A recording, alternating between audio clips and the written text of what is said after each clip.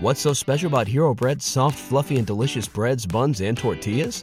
These ultra-low net-carb baked goods contain zero sugar, fewer calories, and more protein than the leading brands, and are high in fiber to support gut health. Shop now at Hero.co. Everybody in your crew identifies as either Big Mac Burger, McNuggets, or McCrispy Sandwich. But you're the Filet-O-Fish Sandwich all day. That crispy fish, that savory tartar sauce, that melty cheese, that pillowy bun. Yeah, you get it. Every time. And if you love the Filet-O-Fish, right now you can catch two of the classics you love for just $6. Limited time only. Price and participation may vary. Cannot be combined with any other offer. Single item at regular price. Ba-da-ba-ba-ba.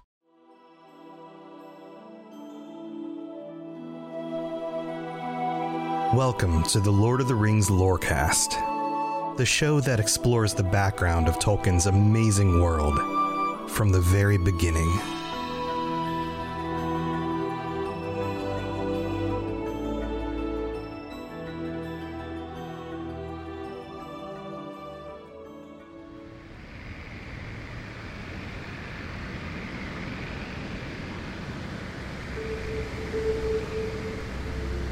With the destruction of the ring, the Second Age comes to a close. I want you to think about moments in time like this. These extraordinary moments where all of a sudden, everything you've been working for,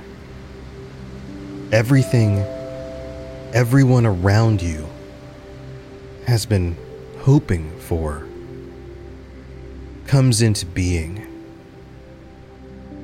Have you ever had one of those moments where you worked so hard and you finally got the job that you wanted, or got the attention of that very special someone, and they agreed to go on the date with you? Or maybe they proposed. There are times like this where in a moment it feels like the entire world changes. And maybe it does.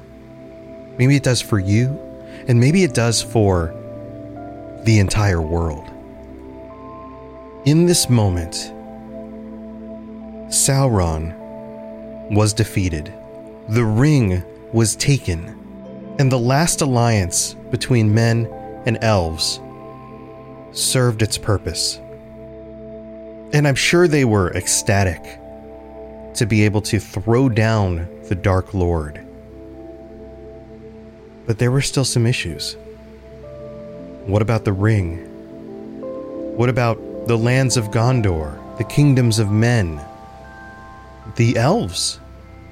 But most importantly for this episode, what about Isildur? What would he do now that he was the last remaining of his family and in possession of the One Ring?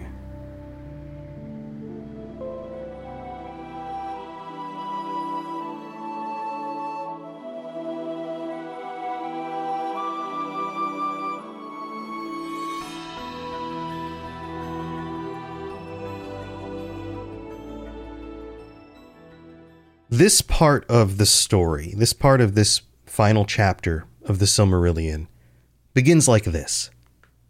Thus began the Third Age of the world, after the eldest days and the black years. And there was still hope in that time, and the memory of mirth. And for long, the white tree of the Eldar flowered in the courts of the kings of men. This begins with a feeling of hope. As we've seen so many times, a white tree flowering is a good sign. It represents the will of the Valar. It represents humanity in line with Iluvatar. People doing what they're supposed to do. Hope. The black years are done, but that doesn't mean that evil has been destroyed completely. The very next part of this, we are reminded about the forces of evil. The servants of Sauron were routed and dispersed. So that's a good sign. Yet, they were not wholly destroyed. And though many men turned now from evil and became subject to the heirs of Elendil, yet many more remembered Sauron in their hearts and hated the kingdoms of the West. The darkness that Sauron had seeded in the hearts of men still lingered on. Many of them turned away. They saw the triumph of the armies of Gondor, the power of the men in the West. And some of them turned, but some of them didn't. So this raises some questions. Sauron is destroyed, but what happens to Mordor? What happens to his Dark Tower? We're told that the Dark Tower was leveled to the ground. But in Tolkien fashion, and this is another reflection of things that we've seen in the past, its foundations remained, and it was not forgotten. So two things here. First of all, we've seen dark fortresses destroyed before, and yet the foundations, the depths, the dungeons of those locations remained underground and couldn't ever really be destroyed. Also, it was not forgotten. This line means two things. Of course, it was not forgotten by the men of Gondor and the elves, because this was a dark land full of terrible things that happened. But it also was not forgotten by the forces of Sauron and Sauron's spirit. And men knew this. They were aware of this.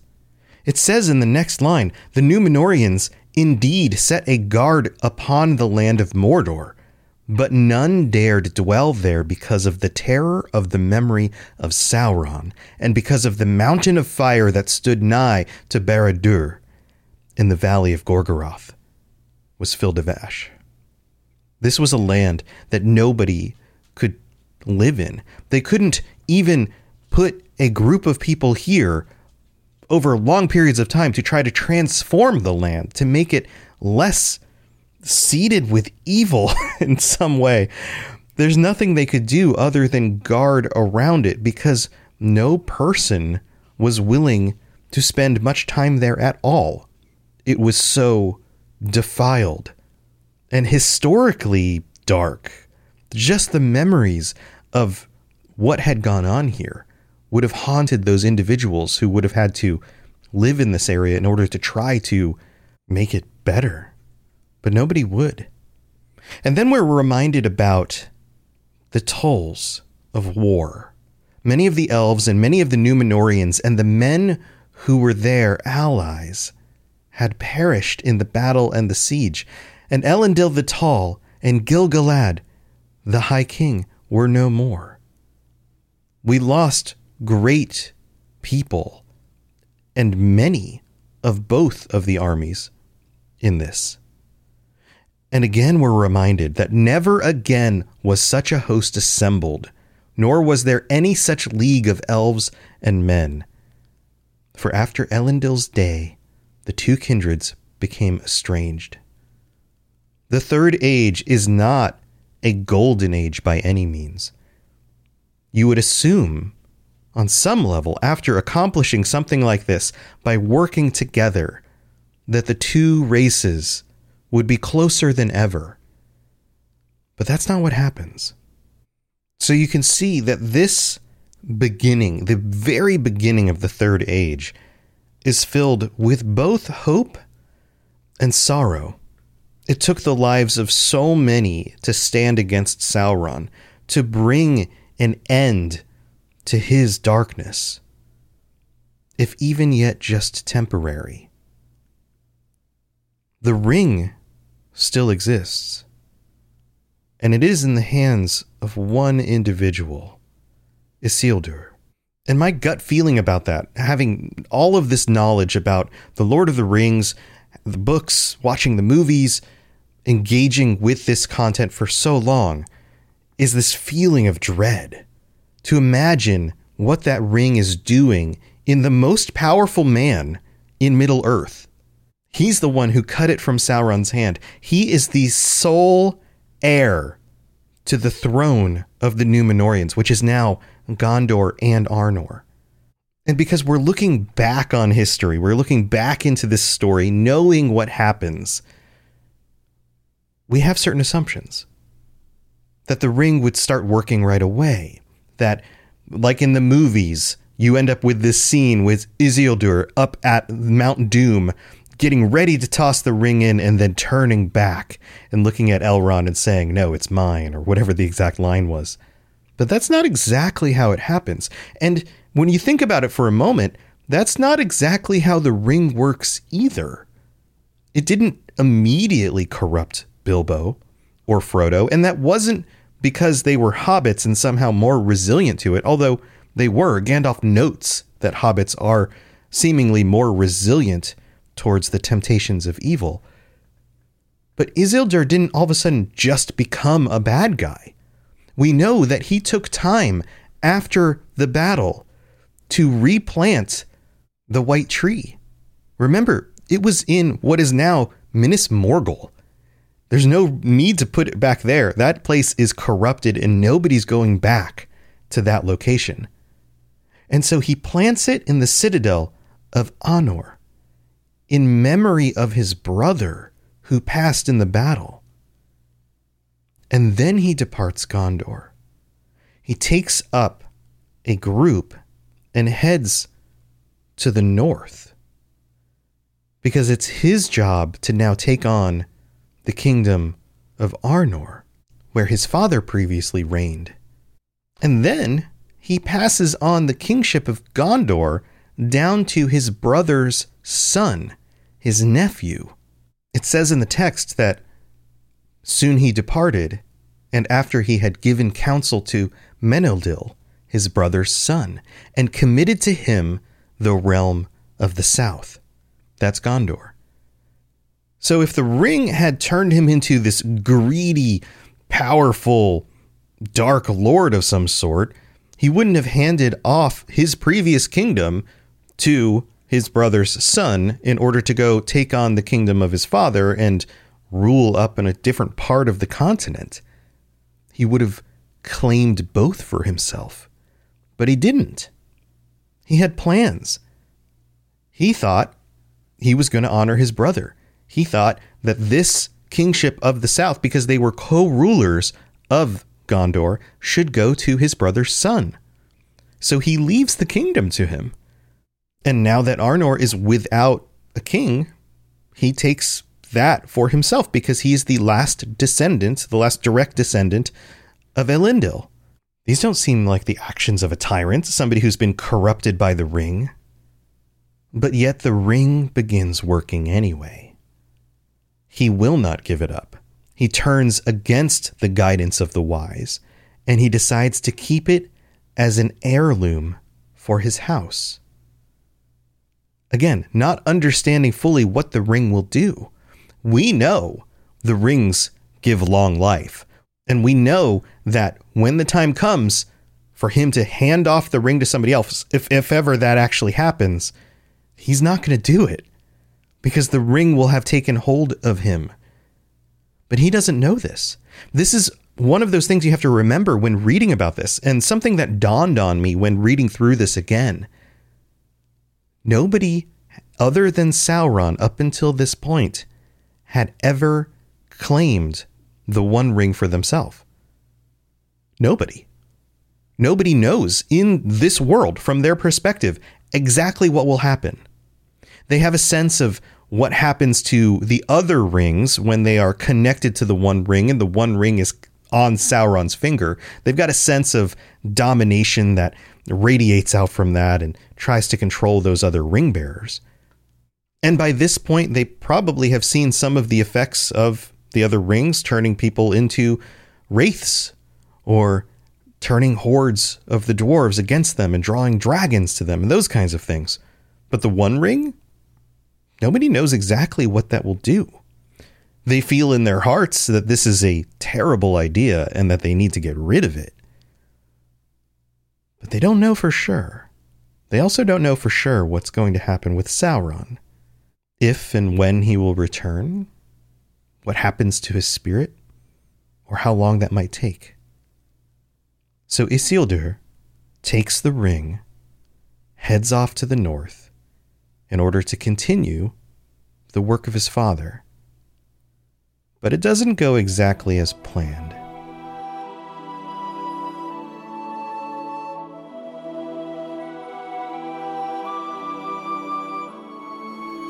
I am so excited about our sponsor this week, Marvel Strike Force. I freaking love Marvel Comics. Growing up, I collected comics and the trading cards, and I've seen pretty much every Marvel movie they've made so far. So if you're into Marvel like I am, go check out Marvel Strike Force. This is a mobile squad RPG. You can collect and unlock all the different heroes. You fight against supervillains. There's a campaign, there's a blitz mode, there's an arena, there's a constantly evolving meta. And right now they're celebrating the Deadpool anniversary event. This is a mission from Strike, where you log in the first time and you unlock this generous gift containing character shards, an anniversary diamond orb, gear, a bunch of other items. It is absolutely the right time to jump in and try this game out. Click the link in the show notes to download it now, and then use the promo code MAXPOOL, MAXPOOL, MAXPOOL. Don't miss out on all the free stuff, and thanks again to Marvel Strike Force for sponsoring this episode. What's so special about Hero Bread's soft, fluffy, and delicious breads, buns, and tortillas? These ultra-low net-carb baked goods contain zero sugar, fewer calories, and more protein than the leading brands, and are high in fiber to support gut health. Shop now at Hero.co. Everybody in your crew identifies as either Big Mac Burger, McNuggets, or McCrispy Sandwich. But you're the Filet-O-Fish Sandwich all day. That crispy fish, that savory tartar sauce, that melty cheese, that pillowy bun. Yeah, you get it. Every time. And if you love the Filet-O-Fish, right now you can catch two of the classics you love for just $6. Limited time only. Price and participation may vary. Cannot be combined with any other offer. Single item at regular price. Ba-da-ba-ba-ba.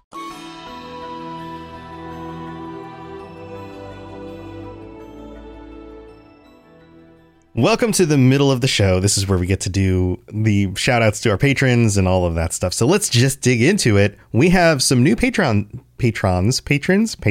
words are hard, who have signed up over the last week. Welcome to, let's start with Stuart and Gerald CFC and Scott B, Harold S, Timon K, Vinny T, and Lizzie A. Welcome. Lots of new patrons. Welcome to the Patreon. I hope you're enjoying the ad-free episodes. I hope if you've signed up for tiers where you get t-shirts and stickers and all of that stuff, I hope you're enjoying those. It'll be a few months. Every 3 months they come out. So hopefully you stick around and get those and enjoy those. Also, we've got our VIP patrons we have to shout out every week. All right, let's see how fast I can get down this list. AK Music Lover, Anakin Skywalker, Aragorn III, Austin C, Azzle Razzle, Barney D, Bo, Black Squirrel, Brandy D, Chewbacca, Cutter Metalworks, David S, David M, Drupal, Eru Iluvatar equals Jesus. That is an interesting, I'm sure somebody updated the name because I don't remember shouting that one out specifically.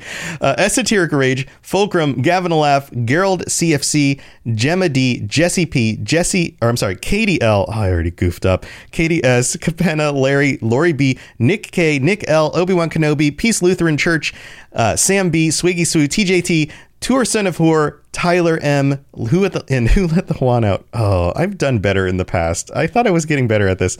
But thank you for your support and to all 176 of the patrons that we currently have. Holy moly. Thank you for being here. Also, we have some new reviews that showed up in just the last week. This one comes from Rich the Banner Spear in Canada, who writes, great stuff. Would love for you to dive into the Return of the King appendices when you're done with the Silmarillion.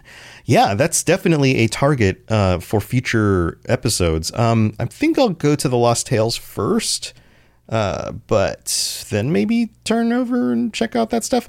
We'll see. We'll see. We'll see how it makes sense to kind of lay everything out.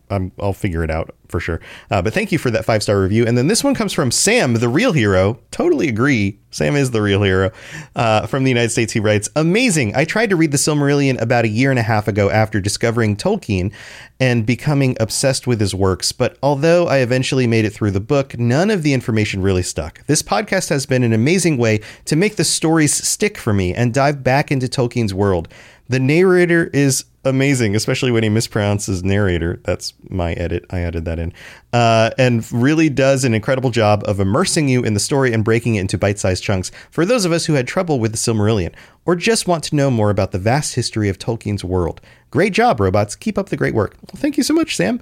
If you are looking for other ways to help out the show other than signing up on the Patreon, of course, leaving a 5-star review on Apple Podcasts, we'll read that out in the future episodes, rating the show on Spotify, telling your friends and family. All of those things are extremely important to making sure a podcast actually works and it gets out for new people to find and all of that. So thank you for all of your support. Let's move on with the rest of the story about what's going on with Isildur. Here we go.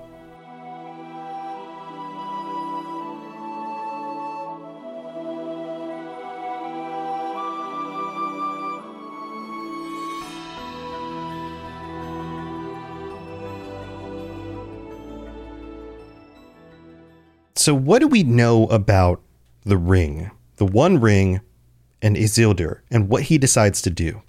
Well, you have a very specific section in this part of the text that addresses it.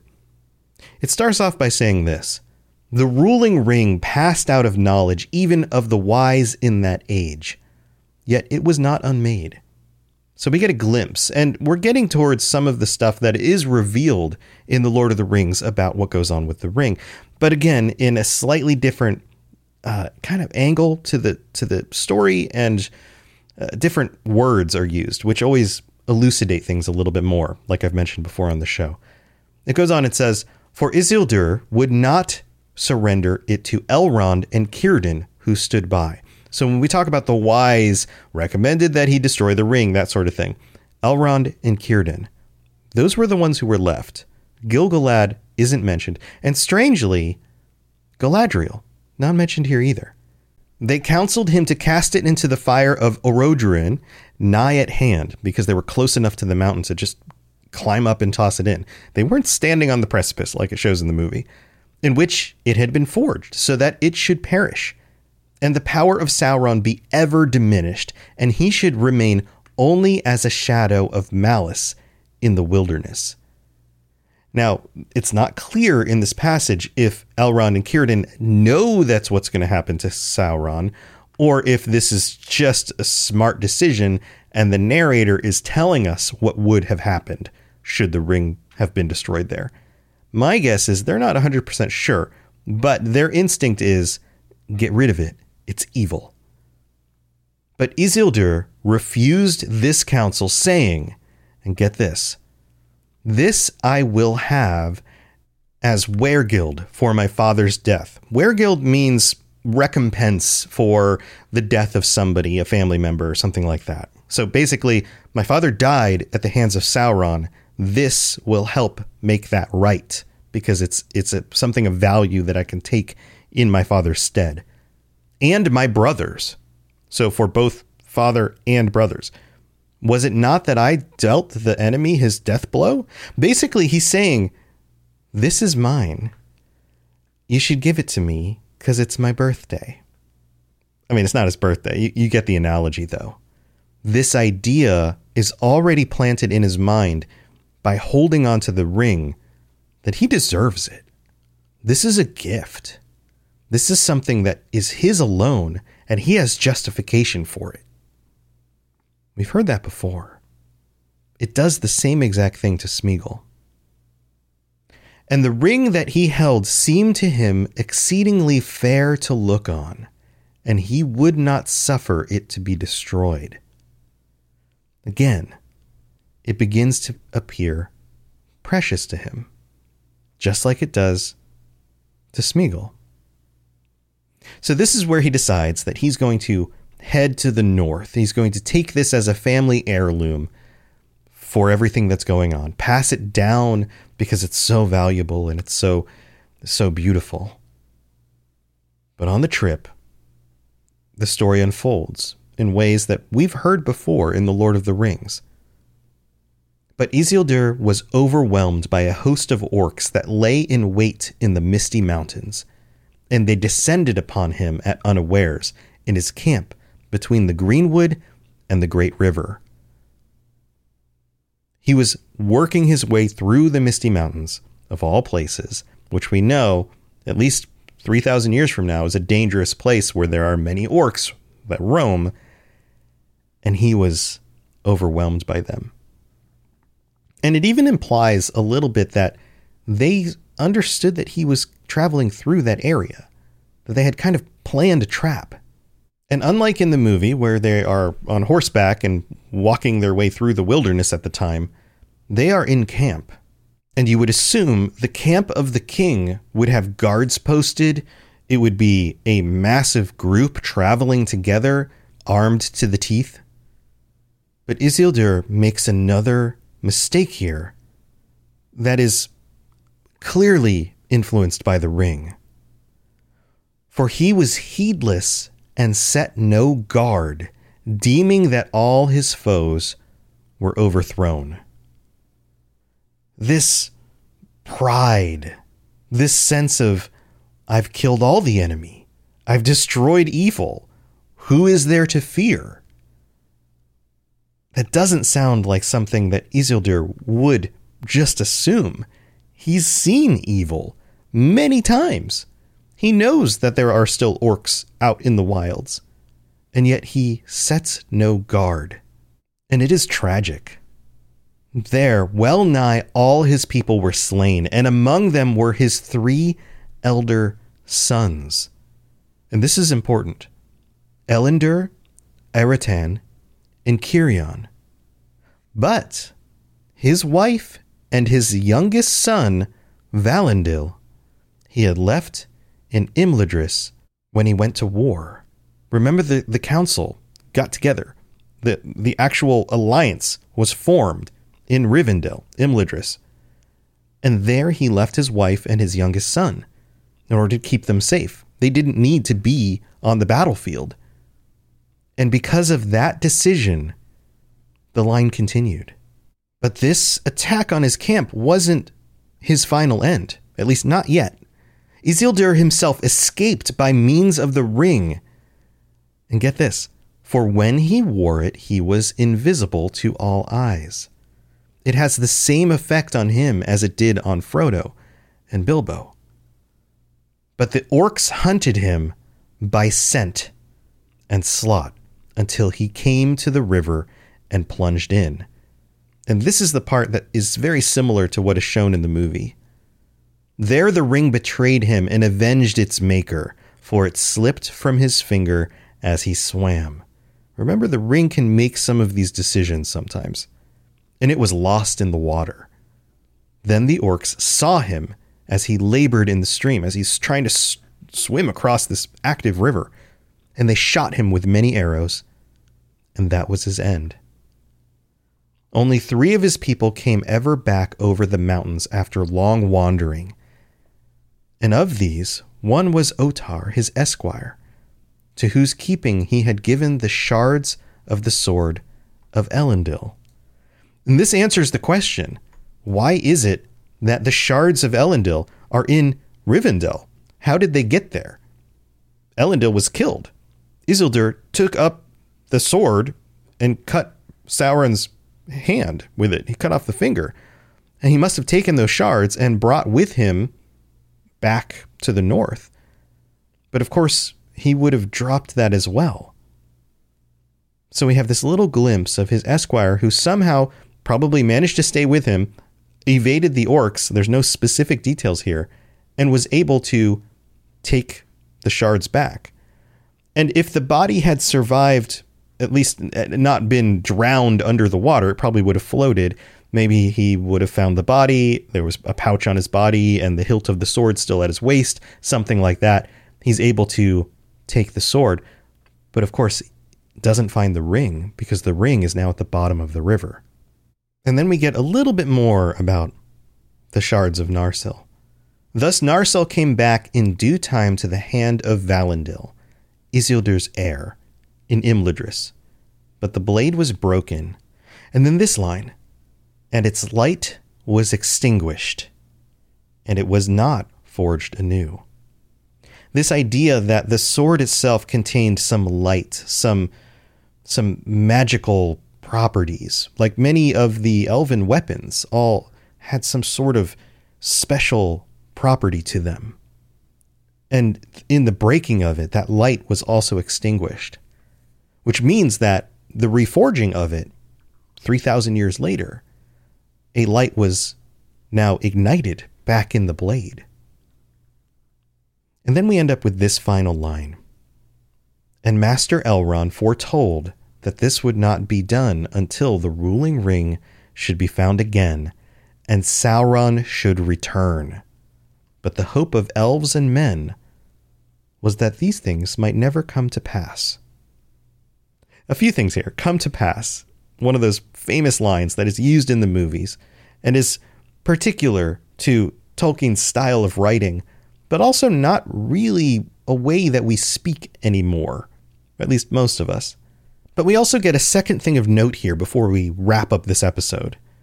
Elrond foretold that this would happen. He knew or could see things in the future. This is one of those character details of Elrond, something that we learn about. He has the gift of foresight. This is something mentioned in the films. He gets glimpses of what's going to happen in the future and is able to make decisions based on that. But just like so much of the time, not everybody trusts this, and people hope against it, that maybe Sauron will never return. But we know that that's not true. Thanks for listening to the Lord of the Rings Lorecast. If you'd like to learn more about other fantasy worlds, check out my other podcasts, The Elder Scrolls Lorecast, The Witcher Lorecast, and more at robotsradio.net. If you'd like to reach out, I'd love to hear from you. Send me a note on Twitter at robots_radio, or join our amazing community on the Robots Radio Discord. There are links in the show notes, or just search Robots Radio Discord, or find the link on robotsradio.net. I'll see you next time. What's so special about Hero Bread's soft, fluffy, and delicious breads, buns, and tortillas? These ultra-low net-carb baked goods contain zero sugar, fewer calories, and more protein than the leading brands, and are high in fiber to support gut health. Shop now at hero.co. Everybody in your crew identifies as either Big Mac Burger, McNuggets, or McCrispy Sandwich. But you're the Filet-O-Fish Sandwich all day. That crispy fish, that savory tartar sauce, that melty cheese, that pillowy bun. Yeah, you get it. Every time. And if you love the Filet-O-Fish, right now you can catch two of the classics you love for just $6. Limited time only. Price and participation may vary. Cannot be combined with any other offer. Single item at regular price. Ba-da-ba-ba-ba.